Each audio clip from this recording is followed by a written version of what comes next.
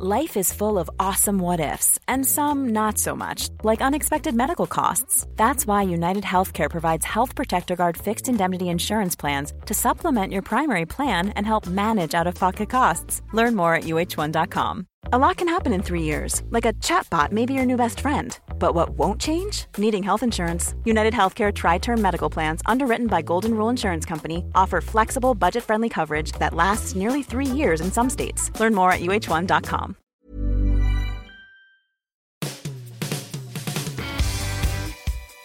Hi, welcome to the Football Writers Podcast. My name's Mike Calvin. I'm joined by Darren Lewis of the Daily Mirror and Dave Kidd of The Sun. They're too young to remember 1984. Honest. So, here's a quick history lesson. European Cup final, Rome. Roma won, Liverpool won. A penalty shootout.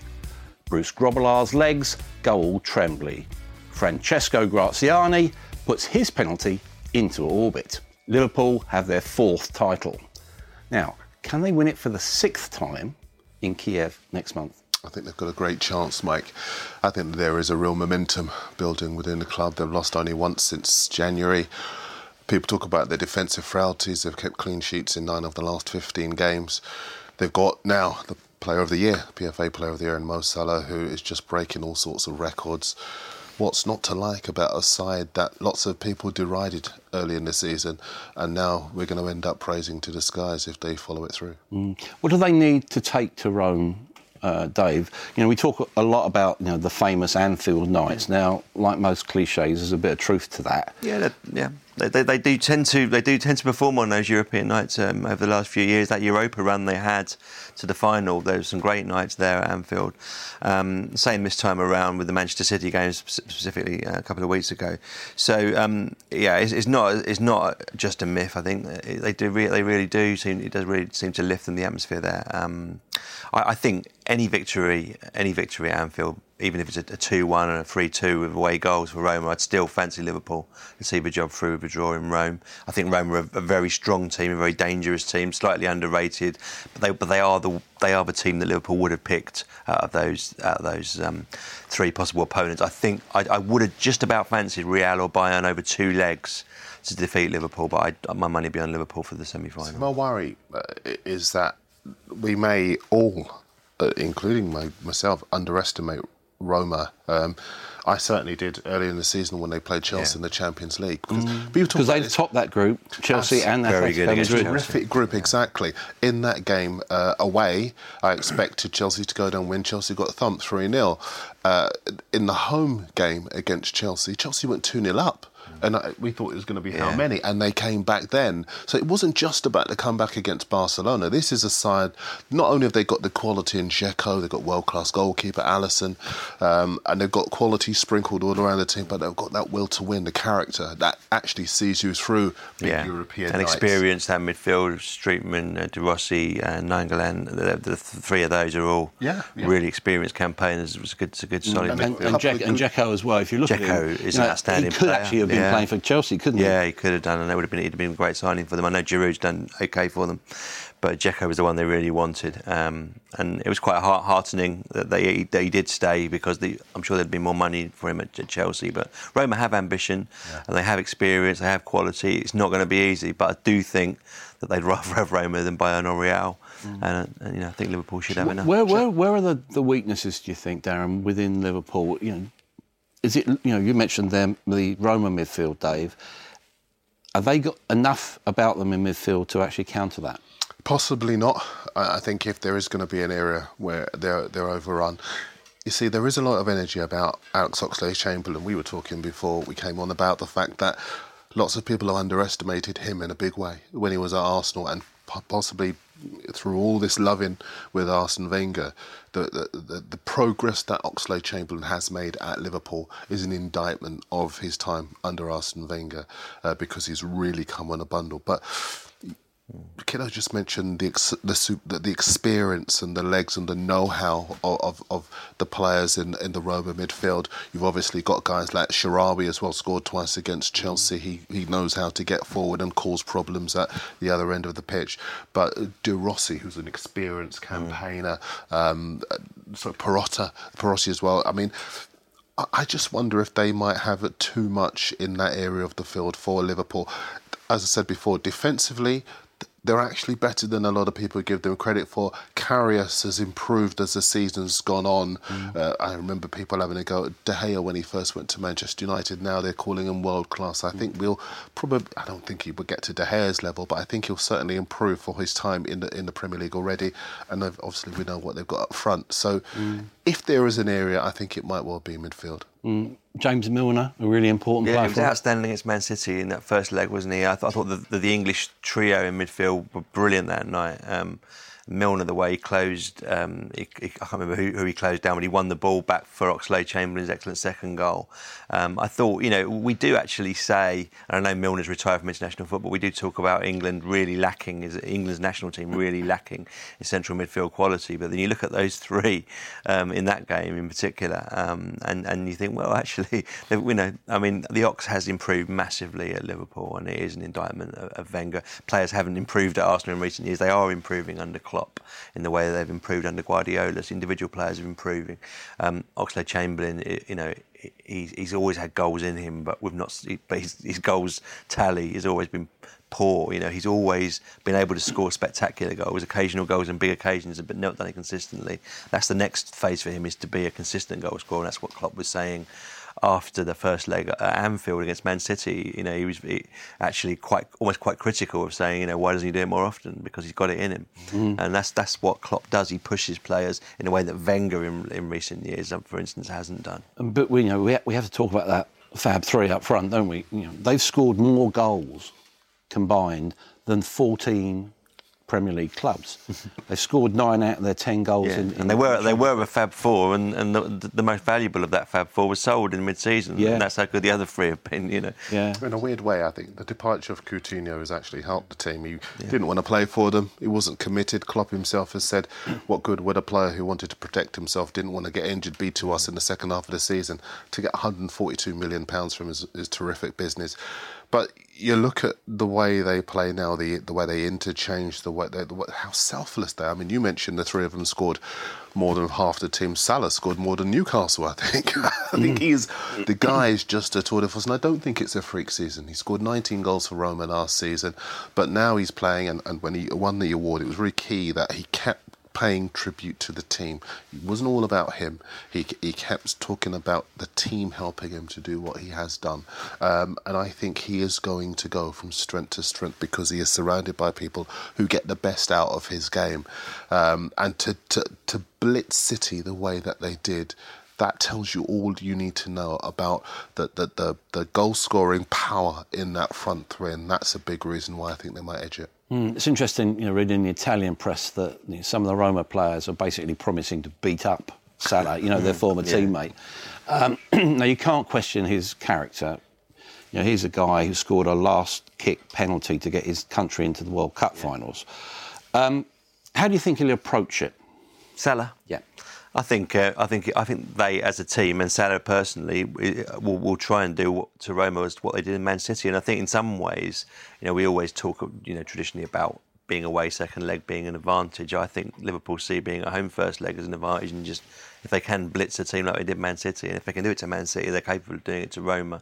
I think it will be, going for the jugular, and he is a player who has that directness and can cut inside, and that's what he's all about. I think there'll be the same sort of positivity and energy about the place, and there'll be, Liverpool will be going out there thinking we want to be 2 goals up at half time at least, and grab this title. Don't you think that because of the way that they've come back against Barcelona, even a 3-goal advantage. You still can't be confident, because we talk about big European nights at Anfield. Obviously, they've got big European nights over there as well that they've had, and so from that point of view, there can't be a complacency, even if they were to build up a decent. I mean, obviously they smashed them up in the first leg, then 4-5-0. Maybe you can start to get confident, but the Barcelona game shows that they are a side packed with character that will respond, even if we get what we believe to be a healthy sort of 2 or 3 goal lead. But one time Salah was really quiet recently. It was at Man United when United beat them a month or 2 ago. I was at that game, and he was getting a lot of fanfare before the match. I myself was writing, comparing him to Messi. He hardly had a kick that day. Win some, lose some. Well, quite. Yeah. Well, he's got about another 15 goals in the last 6 games since or something. But yeah, I mean, United did keep him very quiet. You know, it can be done. He was very, very quiet that day. But isn't that the joy of the Champions League, that the teams now at this stage are of such a high quality that if you drop 1%, you are in deep trouble? Absolutely, absolutely. And it may well be that on that famous night where Roma pulled off probably one of the results of any season against Barcelona, it may well be that they did drop below their minimum standard, that they were possibly complacent, believing they'd done the job already. And, you know, you've got to talk about the elements within that side because, you know, Messi, Suarez, you know, I think the quality they had in that team, for Roma to approach it the manner that they did, will be a warning, if you like, to Liverpool. And, you know, Mike, I reckon, I know Klopp wasn't particularly happy at the weekend about the West Brom result. I think that might be a blessing in disguise because, you know, it will remind Liverpool that you've got to be on it, you've got to be on point, you've got to approach this in the right way. Let your guard down, you'll get hurt, and you'll miss out on possibly the best opportunity, well, not possibly, it is the best opportunity that they've had to win the Champions League, a 6th European Cup, 4 years. And for many of these players, you know, will it come again? You know, because obviously he will perform surgery on that team and move some out and get more quality. And Naby Keita, of course, coming in the summer. So this is a golden opportunity that they've got to take. If you look at the competition as it is now, it's now without Manchester City, double winners in England. It's now without Barcelona, just about to become double winners in Spain. You've got Bayern, another double winner, playing Real Madrid in the other game on Wednesday. What do you make of Bayern? Yeah, I mean, Bayern are always there and they're always dominating in Germany, apart from actually Klopp's time with Dortmund. You know, they stroll the league, you know, these days. They're a very powerful unit. Heinkes is you know, he won the European Cup last time he was there. He's got a great chance of winning it again now. You occasionally wonder with Bayern whether they're pressed enough and they could be undercooked going into Europe, but that doesn't seem to be the case. They've been, you know, played well in Europe this season. In Lewandowski, they've got probably still best sort of out-and-out target man in world football, really. So, you know, they're always going to be tough opponents. And Real have not been Real this season. Lewandowski is really interesting, isn't he? Because he's got himself a new agent, Pini Zahavi. Surprise, surprise, he's now been linked with Real Madrid. And he was very strongly linked with Real Madrid 2 or 3 years ago, and he definitely is his ambition to play there.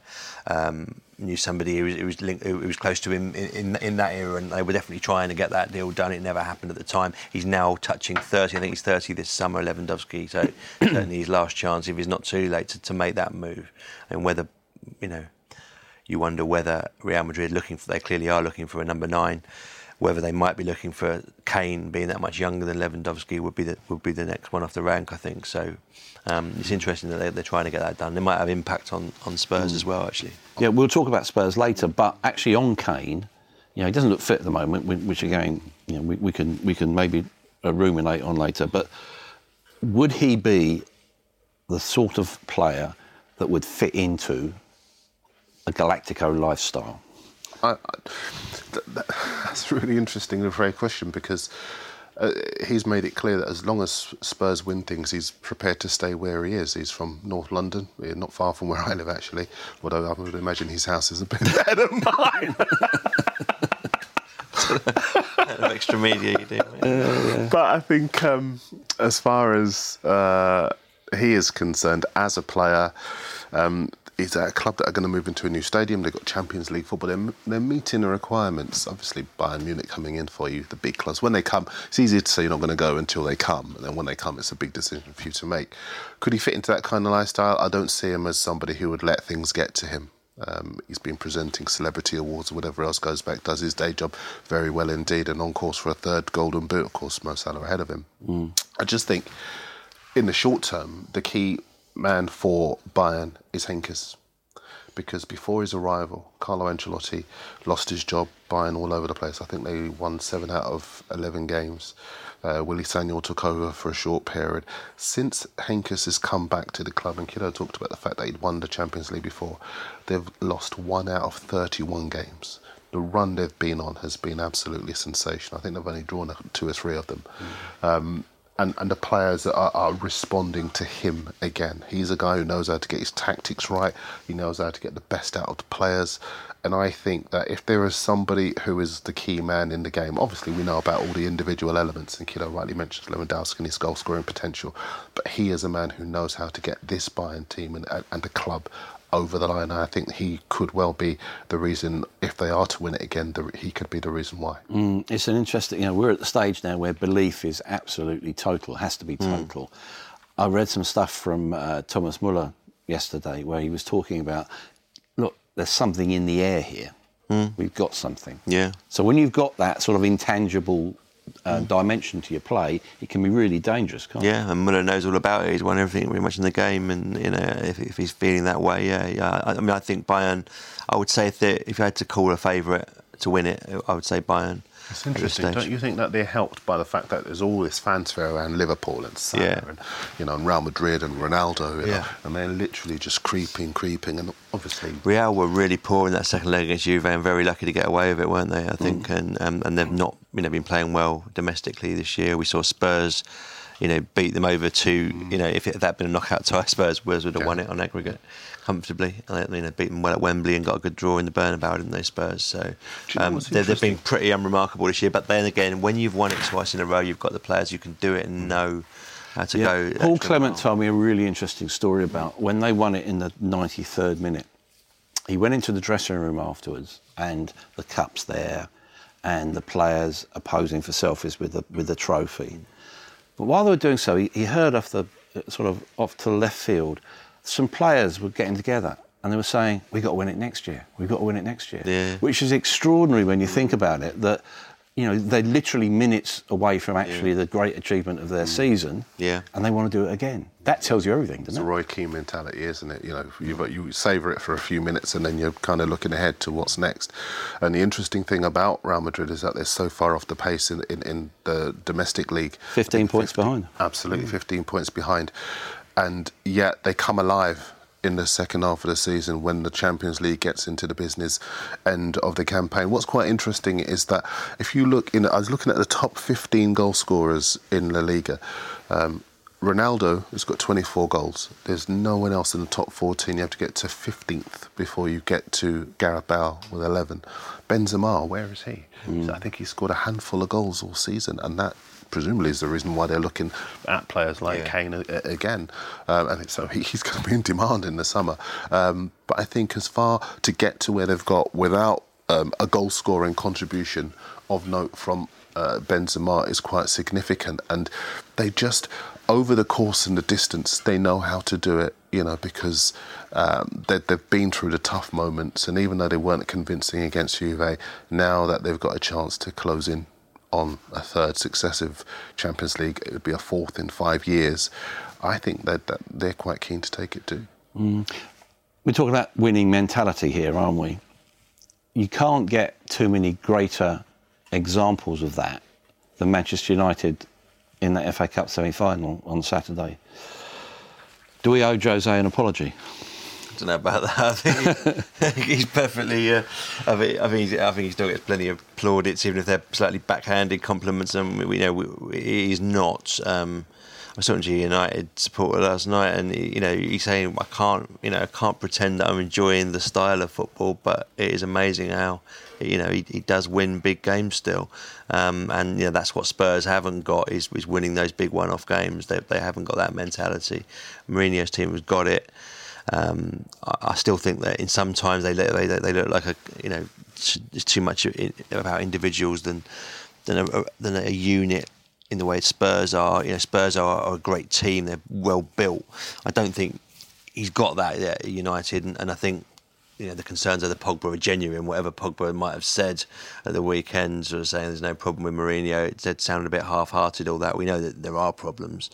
There are two big egos there that are clashing. There's a lot that's wrong there, but they are going to finish second. They could well win the FA Cup. They'll be favourites to win the FA Cup. They've beaten Tottenham in a game that really matters again. There's too many good players there for it to fall apart. Yeah. Sorry, Darren. Are there parallels here with the Fergie-Beckham situation. Well, this town ain't big enough for the both of us, Possibly.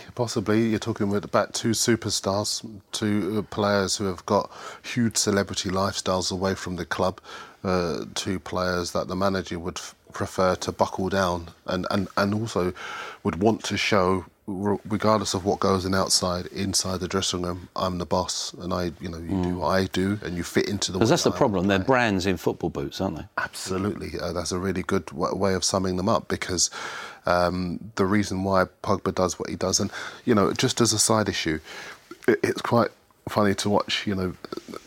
Effectively middle-aged men kind of getting uptight about a young man colouring his hair or playing a bit of basketball or doing what young men do. He cut your hair. Why? What difference does that make to his football? It's a nonsense to deride Pogba for what he does, whether it's a tattoo, whether it's going to a disco, whether it's colouring his hair. It's about what he does on the football pitch, and Mourinho's job is to get the best out of him all this social media stuff and the branding thing. Manchester United as a club do more of that than anyone. Absolutely. And, they're managing the commercial guy Richard Arnold is obsessed with it, and it sort of always measures United's success on the amount of Facebook friends they've got or whatever. Yeah, well, if you look at their annual accounts, what they talk about is social media penetration. Yeah, that's right. And when Pogba came back, it was Pogback, #Pogback, all that kind of thing. It's not a case of Pogba being this renegade who's more interested in his own profile. This is Manchester United encouraged all this. That's what they're about. They're more about that than they are about winning trophies. These days. Spot on. And I think, just to get back to your original question about do we owe Mourinho apology, Mourinho's ability to win trophies was never questioned. What was questioned was the fact that he spent a huge amount of money and the football at a club who pride themselves on an attacking, entertaining style of play was poor. It was poor to watch, being put in the shade by Manchester City. I think that was a valid criticism. I think it's still a valid criticism. And I don't think winning the FA Cup kind of takes away from the many people who have pointed out, because it's not been a vindictive criticism. It's been a criticism shared by many people whose matched experience, whether it's going to a game, whether it's watching on TV, hasn't been the same as it has been under their previous Sir Alex Ferguson's regime, I should say, rather than David Moyes or Louis van Gaal. And I think that there is that. I think there's been the treatment of players. Not a lot of people have been particularly happy about the way Luke Shaw's been treated. There's been the superstar players that they've signed. Martial, who can't get a game, looks as though he's going to leave this season. Rashford, one of the best young talents in England, not playing regular first-team football from the start. He will tell you he's made lots of appearances, but he's not starting enough games. And Kiddo rightly pointed out, for all the attacking talents that they have, they are not scoring enough goals. So I don't think it's necessarily a question of do we owe Mourinho apology because he's got to the FA Cup final. We haven't won it yet. It's about the fact that I think the criticisms of United's season, I think, are still valid for all the points they've accrued, and even despite the fact that they've got into the FA Cup final. Last year under Van Gaal, they won the FA Cup and finished about 15 points off first place, and that's probably what they do this year. A couple of years, yeah. There's going to be an awful lot of hype in the build-up to the FA Cup final. It's going to be billed as, well, it's already been billed as Mourinho against Conte, so we might as well start it here. Is all the personal stuff relevant to a football match?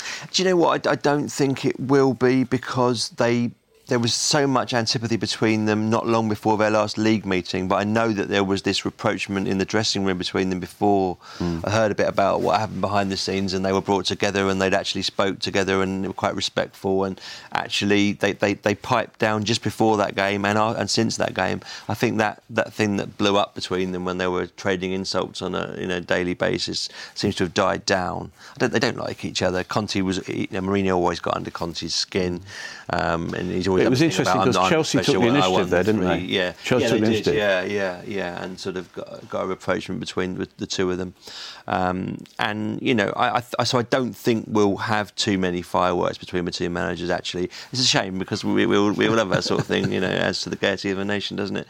I don't think it'll be a great final. I actually, as a complete neutral, was hoping it might be Chelsea Spurs, because Chelsea Spurs is always a great game to watch as a neutral. Chelsea Man United, I think, could be a slightly cagey one, I'm afraid. It is interesting because the FA Cup to Pochettino would be the start of a new era, if you like. The FA Cup to Conte, it's the end of an era. Yeah. And I think as far as Conte is concerned, it would be a parting gift, if you like.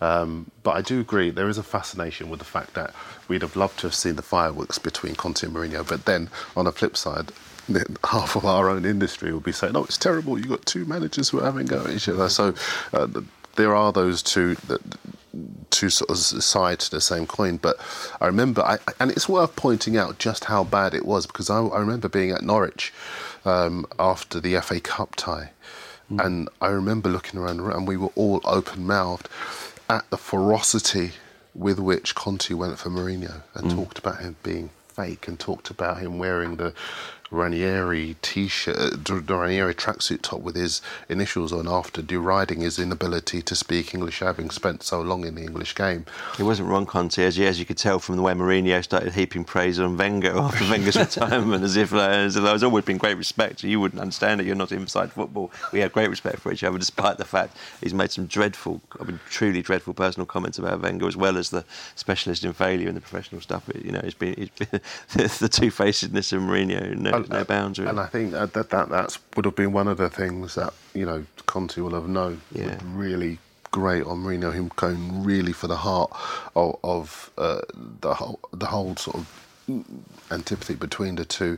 So let's not kid ourselves that because there's been a sort of détente, if you like, that they like each other. I think they don't like each other, but Chelsea, I think they'll rein it in. Yes, I think Chelsea, I remember afterwards, you know how it works, Mike, after the main press conference where Conte was dropping bombs, we all went outside to do a separate daily press conference, and the Chelsea press officer, Steve Atkins, basically said, "We will not speak again about Mourinho. We don't want anything else about Mourinho," and he wouldn't allow anyone to kind of continue. And I think it was at that point that they may well have decided, you know, enough. And then after that, he never, you know, it was all started to cool down. I think Chelsea, you're right, they took the initiative to realise this is escalating here. And more importantly than any of this is that, you know, United signed Matic from Chelsea, and that's improved United and weakened Chelsea. And I think I wouldn't bet against Matic being man of the match in the United win at Wembley. That could actually vindicate, if you like, Conte in a way, you know, because he was complaining about the transfer business. And it's not been in the last few months. When we were in pre-season, we were sitting in a hotel with Conte, and he was telling us then, you know, "I'm worried about this season." He said, "I don't want to have a Mourinho season." And look, it could end with Mourinho ending his season. And so, there'll be a bit of symmetry about that, wouldn't there? 100%. And I think as far as Matic is concerned, it's such a good call, because if Matic was still at Chelsea, they might still have had a chance of being better than they were, but he couldn't guarantee him regular first-team football. No, he wasn't playing all the time last season, but he's still, but I mean, he wasn't playing. Fabregas was playing alongside Kante a lot last season, wasn't he? But that's the reason why he left, because he hadn't brought him in because he was paving the way to bring Bakayoko in, and Bakayoko's been awful. Conte didn't want to sell him, that's for sure. No, Conte sold him and brought the club. Conte didn't bring him in. The club brought Bakayoko in, believing him to be the superior player, and Bakayoko's been poor. Disastrous, really. Yeah. And so, you know, I think Conte will leave, and I think he will be better off somewhere else where he can fit into the way a different club does it. But Chelsea see themselves to have a model that they think works for them. If they lose the FA Cup final, I think a lot of questions will be asked about that model, because it's not sustainable when you consider how many clubs have overtaken them. I just want very briefly to look at what's a sensitive issue, ticket pricing for the final. £145, £115, both those tickets up £30. Then it's £80, which is up, I think, 15. Are the FA failing in their duty of care to the fan by sanctioning that sort of rise? Yeah, absolutely. I think I'm not a fan. As on a slightly different tangent, I'm not a fan of having semi-finals at Wembley, but that's all financial. I'm not a fan. I'd like to go back to neutral grounds, and we saw a lot of empty seats at Chelsea Southampton. I don't know the exact pricing of the semi-finals, but they're not cheap. And I agree that is everyone's going to want to go to an FA Cup final. They know they've got a captive audience. They know that that's going to sell out, particularly the way they distribute tickets as well. In terms of a lot of them going to. I think the lowest price ticket's £46. Yeah, sure. It's poor, but the fact is, it's not just the FA. It's clubs. It's the Premier League. The paying punter, the guy who actually goes and watches the game, is the lowest of priorities, and then we see that in the late changes, of games for television and many other aspects. The fact that the very cogent arguments that have been made for safe standing are completely dismissed by government, and even things like VAR. The way that when you're actually people who actually go and watch football and pay to watch football do not want VAR that's entirely done for a TV audience, and it's entirely done with no care or thought whatsoever for the paying punter. So the pricing of the FA Cup final tickets is not a surprise, because it's part of a trend whereby the guy who actually pays, the guy or the woman and the family who go and watch their team are given less and less consideration, I'm afraid. It's interesting that this debate about ticket prices almost dovetails into the Arsenal argument, because Arsenal fans have found, and Arsene Wenger has been in the papers and at press conference talking about the fact that the fans turned their backs on me, the fans hounded me out, the fans did for me. What the fans realised was that they had no other way of making their point but to stop going to games. What did that do? That affected the image, and Wenger said it himself. You're looking around the world at Arsenal as a club and you're seeing empty seats in the Emirates Stadium. That had a negative impact. A couple of good examples of this. The away end in the Chelsea-Southampton game yesterday, that's at the away end, the Southampton end, empty, fully 25, half empty, by 20, 25 minutes before the end. Ipswich, where the crowds were down to 10, 13,000 before Mick McCarthy revealed he was going to go this weekend. First game since his announcement at 20,000. Fans are realising the only way to make their point, if they can't influence the decision-making of authority or of club owners, is to stay away, because they know that's the only way to make their point. And I think it has made a difference at Arsenal as well. I think it really could have been the straw that broke the camel's back with Wenger, actually, that it was the empty seats for that amount of games with so many empty seats. Yeah, you were at the press conference yesterday. Give me a sense of the mood there. I thought Paul Hayward from the Telegraph came out with a great line where he talked about this being Arsene Wenger's Captain Oates moment. I'm just going outside for a moment. Might be some time. Taking one for the team, yeah. What was the mood like? It was a strange. It was a strange atmosphere at the match. I think most of us went there expecting there to be an outpouring of emotion and support from the Arsenal fans towards Wenger now he's gone, because I think everyone, I'm sure they do, appreciate what he achieved, even if it was back in the midst of time.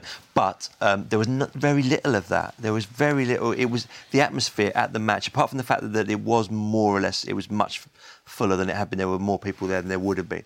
But the actual atmosphere, it just felt like a nothing end of season game for Arsenal. It was important for West Ham, but it didn't feel like there was a special sense of occasion.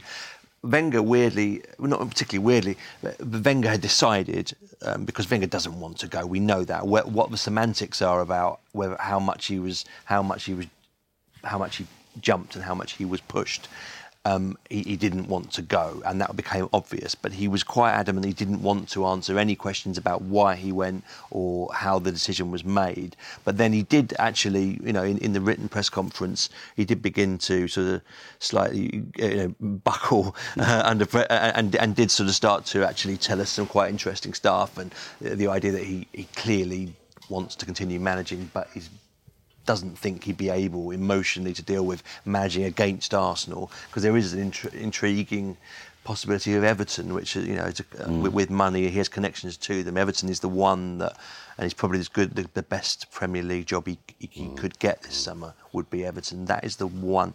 And you just wonder if Everton pushed the boat out money-wise, whether he might be tempted, but he reckoned no. It was funny. But also, the main thing, just one final thing, was that you could tell the hurt of the man, and on a personal level, despite the fact I think he should have gone 2 or 3 years ago, I think we've all got pretty warm feelings for him. Everyone who's met him, you can't dislike Wenger. It's very difficult to dislike Wenger. But he was hurt and felt betrayed, and that was, and he talked about the fans, the lack of unity, ruining the image of the club, and it was clear that had hurt him. He started to try and rein back almost a little bit, but it was clear that it really has wounded him. I was going to make a different point, but I do just want to agree with what you're saying about, regardless of what you might think about when he should have gone, it has hurt. I remember the Manchester City game, and City were ripping Arsenal apart. The stadium was half empty. Arsene Wenger's in the dugout, helpless, knowing that there's a real sense of embarrassment that night, wasn't there? Absolutely, because he was well aware that had he gone to the edge of his technical area, he'd have been a lightning rod for, they'd have all got stuck into him, the home fans. The away fans are taking a mickey out of him. This is a great man of great dignity, distinction, done massive, magnificent things for the club. But it was sad to see that happen. It was sad to see him in that predicament. And it was even more sad that he didn't want to let go of it, despite all of that, and that the decision was taken out of his hands. And Ivan Gazidis been talking about a bold appointment, a way forward, all this speculation about who's going to take over. Can we look at the runners and riders here? Because I've got a hunch they might do a Wenger too, i.e. go for someone young, maybe a bit left field. Nagelsmann is the obvious one. And, someone told me that Josh Kroenke really wanted to get a young coach in. Look, there's 2 points on that. If you look around European football, with the exception of Allegri, who's 50, Klopp's 50, a lot of the top managers in European football are in their 40s. Enrique's 47, Conte's 48, who else is there? Jardim is 43. Arteta's 36, and he's now being talked about as the next bright young thing of management as well. Interesting that Vieira ruled himself out. Vieira's 48. It is interesting he's ruled himself out, because I he rules himself out because he thinks he's not going to get it. That's right. They're having a problem. And the thing is about the football grapevine, as you know more than anyone, is that it's very, very closed, but there's some news filters around within it, and he would have got wind of the fact that I'd be staggered if they don't already know their man. Listen, Gazidis brought in 9 new department heads last summer, including Sven Mislintat as the head of recruitment, and Raul Sanele, I hope I got that pronunciation right, the head of international relations. He brought Enrique to Barcelona. He was instrumental in signing Suarez. The obvious favourite. Enrique, absolutely. That personal connection. Weirdly, Enrique's record when he hasn't got Lionel Messi in the team, which he won't have at Arsenal, is very average. He had a season at Roma where they finished mid-table. He left. He had a season at Celta Vigo. Obviously not a big club, but did nothing special there either. So his track record when he hasn't got Lionel Messi is not. And actually, the inheritance isn't great, is it? He did a very good job at Barcelona. He did. Well, I was going to say that's how they would sell it. I mean, it was a good piece by Johnny Moorcroft. They're not going to have to sell it too hard. I mean, it's he's a big name, and the interesting thing I thought, we had a poll in our paper of Arsenal fans, and there were like 10 names. And I think the highest one, I can't remember who actually was highest, but it was about 18%. There's no groundswell of opinion about any one candidate. There's no real popular choice. There's no one that's sweeping the board in fans' polls. I think that might well be because they simply wanted Wenger out. It wasn't so that they didn't really care who took over. They didn't have anyone in mind. There's no real. I personally would go for Ancelotti. I would go for the opposite of what they're likely to go for, because I think that it's wrong now to try and do what United did after Ferguson was think we're going to get the next guy in to build the next dynasty. It doesn't happen like that. It certainly won't happen like that after someone's been in charge as long as Wenger. What they need is, I think, a good, solid, short-term appointment to get them through and Ancelotti will be perfect for that, I think. He knows the league, he'll do well, and he would be a calming influence on a club, which is it's going to be, despite the fact so many people inside the club hierarchy and in the stands wanting him out, it's going to feel like a bereavement. It's going to feel very strange for Arsenal after 22 years of the same man who's almost built this club into a new club. The godfather of everything he surveyed all have gone. That I think that they don't want to be looking for another long-term vision, because it's not going to happen. Yeah, but don't you think there's a big difference in so much as David Moyes went and he changed too much? Yeah, you guys like Meulenstein and Phelan, and he just got them all out and didn't realise that these guys were all key figures behind the scenes. And I think getting the people at Arsenal that they have done into the club to spend a year there. I mean, I think they will have got there. If it is going to be Enrique, they'd have told him 6 months ago. Probably a year ago when they signed Aubameyang. I think it's inconceivable that they wouldn't have sold it to him by saying, you know what, the manager may well be going in the summer, and we are going to get... And it's okay, I'll come, And I think that there will have been time for the new man I'm not making an exact parallel between United and Arsenal, by the way. They are doing things differently and better, and obviously when Ferguson left, there was no structure in place. He was just one man who was a genius, and he left, and there was very little, any sort of infrastructure in terms of the way the club was managed for Moyes to take over. And that's not going to be quite the case at Arsenal. They have been building a new structure around Wenger. Well, it was... Gazidi was talking about the catalyst for change and the fact not that... Not really been that, has he? He's resisted it. But... They've finished outside the top four, and Gazidis has literally been rebuilding the club around him, and he's been sort of standing in there in the middle of it saying, no, I'm still in charge. Can they say goodbye to him by winning the Europa League? They can do, but I'm worried about Atletico Madrid, because I think they're up against, again, another manager who knows how to inspire his players, who can get the best out of him, whose side a better balance than Arsenal. Yes, Costa's not going to be fit for the first leg. He'll play in the second leg, and I think, even if it is away from home, he's gone to Arsenal and ripped them up before. And I think there's still Griezmann to worry about. There's so many other players within that Atletico Madrid team that can hurt Arsenal. Yes, I mean, I watched the quarter-final game, I watched them in the round before that. They looked decent going forward, but at the back, they're all over the place. And I think that's an Atletico... Listen, when they drew Atletico Madrid, even the most staunch Arsenal fan will admit to having a sinking feeling, because that's the team they did not want. Yeah. And if they are going to win this, in a way, this is their final in some respects. So if they get past Atletico Madrid, then I think they'll win it. Although Arsenal won 4-1 against West Ham yesterday, I didn't get the impression that there was some massive groundswell amongst the team. We've got to do this for Arsenal. They were poor until the last 8 minutes when they scored 3 goals. West Ham could easily have won yesterday. The only way Arsenal are going to beat Atletico is with this almost superhuman sort of feeling, like of doing it for us. And I didn't get the impression that sort of feeling exists from the fans or the more importantly the players. Can I just make a point on Everton? I know Kidder mentioned Everton. Moshiri at Everton is obsessed with celebrity. He's just I remember he gave an interview, a radio interview, when he said, the Northwest is Hollywood and we need to get a Hollywood manager in. It would not surprise me at all if Moshiri were to go for Wenger, because he could turn around and say to the fans who are unhappy with Sam Allardyce, and I think the way they've treated him with that ridiculous survey is reprehensible. Crazy, isn't it? But I think they will try to seduce them by saying, we're going to try and get Arsene Wenger in. And if Wenger does want to stay in the Premier League, I agree, that could well be the one place he'll end up. So Dave, was Mauricio Pochettino signalling his availability? Yeah, I think so. I mean, he floated on a couple of occasions the idea of him or another manager. He just floated it out there. I think I've had a feeling, I mentioned it after they lost to Juventus, that he's not that young. He's been 10 years as a manager. He's never won a trophy. And at some point, he's going to want to win a trophy. I don't believe what he's always said about not caring about the FA Cup that much and it not really being that important. It is important. It is important that Tottenham haven't won a trophy for 10 years. It's important that Pochettino hasn't won a trophy, I think, 9 years as a manager. And he's going to want to do that because he's a very, very good manager. He's done an outstanding job there.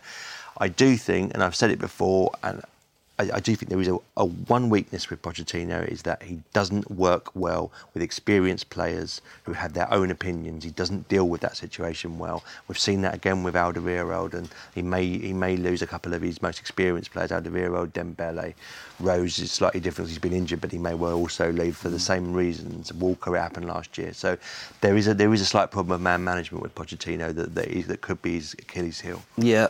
This ties in with one of the questions we've got from the listeners and the viewers. Ian Hamilton asks, Darren, after 4 years of progress but no trophies, how long before the penny drops? Are we going too far with praise for Pochettino? I don't think we are, because you have to remember the state that Spurs were in before he arrived. They were basically up against the glass, peering through at the big clubs, dining at the top table. They now, if they cement their place in the top four this season, they'll have been in there for 3 consecutive seasons. He's changed the mentality at the club. He's changed the consistency at the club. He's developed Harry Kane. He's turned Wembley into a fortress for them by and large, when many people thought that it could be the reason for them not finishing in the top 4 again. So, no, I don't think we're going overboard at all. You've got to look at the club's net spend in relation to the teams around them. You've got to look at the fact that Arsenal has spent substantially more, so too Chelsea, and they are not in the top 4. I think that you have to praise him. Kiddo's absolutely right. The point of football is about winning things. But you can also recognise the progress that an individual has made at the club. I agree with you. I'm not making a particular criticism of Pochettino saying he should have won trophies. It's difficult to win trophies in England. There's 5 clubs with a substantially wealthier than Spurs. But what I'm saying is Pochettino may want to go elsewhere to win trophies if he doesn't feel he can win them at Tottenham. It's not a criticism of Pochettino as such. It's more. By the by, Dave, immediately after Wembley, Spurs were called chokers. They were called bottlers. Is that fair? No, I mean, it's a bit harsh, but say those 2 games at Juventus and United at Wembley, the games that lost them the Champions League and the FA Cup, they were ahead in both of those games and ended up losing 2-1. And there was an element of that they froze a little, and there is a feeling that quite often in one-off games they don't quite do it. I mean, I thought winning at Chelsea was a really big deal for them, and that was one of those hurdles they really overcame. And I thought that might be when they won at Chelsea. I thought, wow, they may go on and win the cup this year as well as finishing top 4, and then that's good. That's a great season for me for Spurs. But they didn't follow it through, and United had the mentality that Spurs didn't have. When the listener is talking about the question, is the praise going overboard? That too is a key thing. Winning at Spurs for the first time in 20 years, winning at Chelsea, ending the hoodoo, the stranglehold that Arsenal had over them. This will be the first time in successive seasons, I think, since the 80s, that they'll have finished above Arsenal. I think you can't praise what he's done enough. The final thing would be winning trophies. I concede that absolutely. He's done a really good job, but he may want to win trophies elsewhere. That's my point. And I think they'll want to spend money and they'll want to get better players in, or he'll want to be at a club where when you do have top players, you pay them what they're worth, because that's the big bugbear with Rose and with Alderweireld. We've touched on this slightly, but I do think it's a question just worth returning to. Vernon Grant asks, are the Arsenal fans who went on strike hypocrites, or are they trendsetters? Should disgruntled supporters of other teams vote with their feet? I don't think they're hypocrites, as I was saying before. Initially I did, but I'll make the distinction. I think the ones that had been battering Wenger for a long time, and then suddenly, since the announcement, have been on social media and elsewhere sort of saying, oh no, don't criticise him, he's a great man. Yeah, I've got no time for that. But I think the ones who actually took the difficult decision to miss out on good games, the City games, people were basically, they'll come back if they get into the quarterfinals of the Europa League. They didn't. They'll come back if they get into the semi-finals. They may do now, but judging by yesterday and the fact that some still stayed away, they're still not, won over just yet. I think, as I said before, for fans right now, they have so few ways to make their point. I think at Arsenal, at Ipswich, at Southampton, I think they're all the tip of the iceberg. Supporters are realising the only way to make your point is by not giving clubs your money. People say, say they pay their season ticket money, but they didn't go and spend money in the bars. They didn't, the pies, this, that. Season they weren't. I don't think were great either. Absolutely. I think that fans are realising that they have that financial power that can hurt clubs, and maybe those Arsenal fans might well be the start of something that sort of bigger that we'll see in football in the English game. It is a strange old stadium and a slightly strange support. I can't generalise, but there's no other stadium in the Premier League where we had the first 10 minutes and the last 10 minutes of each half, people wandering in and out, hundreds and hundreds and hundreds of them walking past you, going off to get a pie or a Coke or whatever. Yeah, or a tube. Yeah, exactly. Yeah, there is nowhere else like it. It's just genuinely true. Arsenal. There's quite a lot of Arsenal fans who do treat it more like a trip to the cinema or something than that. You get that announcement, don't you? The second half is about to start. Yeah, and then about a quarter of an hour later they'll turn up. Yeah. Just a final point. PFA Awards last night. Mo Salah over Kevin De Bruyne. Do you agree with that? Absolutely. If you can't get the PFA, the Player of the Year award for scoring 31 goals, 41 in total, when are you going to get it? As a winger as well. When are you going to win it? Yes, De Bruyne has been fabulous, but I still maintain if you take De Bruyne out of that team, they probably still would win the league. Probably not by as far, but they would win the league. I think if Salah isn't in that Liverpool team, they're mid-table and they're nowhere near the Champions League semi-finals. I think that Salah is a fabulous footballer. I can't argue with Salah. I voted for De Bruyne, but I cannot argue with Salah. It's so close. I love watching De Bruyne. I almost felt like it had to be a City player because City has been so good this season. I know it's an individual award. I can see both sides of it. I was really torn, but I went for De Bruyne. Well, I voted for Salah in the FWA Awards. I've also got a hunch that Leroy Sané, the PFA's Young Player of the Year, will win the big one next year. Thanks for joining us here on the Football Writers Podcast.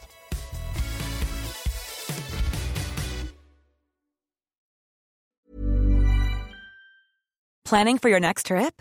Elevate your travel style with Quince. Quince has all the jet-setting essentials you'll want for your next getaway, like European linen, premium luggage options, buttery soft Italian leather bags, and so much more. And is all priced at 50 to 80% less than similar brands. Plus, Quince only works with factories that use safe and ethical manufacturing practices. Pack your bags with high-quality essentials you'll be wearing for vacations to come with Quince. Go to quince.com/pack for free shipping and 365-day returns. Ever catch yourself eating the same flavorless dinner 3 days in a row? Dreaming of something better? Well, HelloFresh is your guilt-free dream come true, baby. It's me, Keke Palmer. Let's wake up those taste buds with hot, juicy pecan-crusted chicken or garlic butter shrimp scampi. Hello Fresh. Stop dreaming of all the delicious possibilities and dig in at HelloFresh.com. Let's get this dinner party started. When you drive a vehicle so reliable it's backed by a 10-year, 100,000-mile limited warranty, you stop thinking about what you can't do and start doing what you never thought possible. Visit your local Kia dealer today to see what you're capable of in a vehicle that inspires confidence around every corner. Kia, movement that inspires. Call 800-333-4KIA for details. Always drive safely. Limited inventory available. Warranties include 10-year 100,000-mile powertrain and 5-year 60,000-mile basic. Warranties are limited. See retailer for details.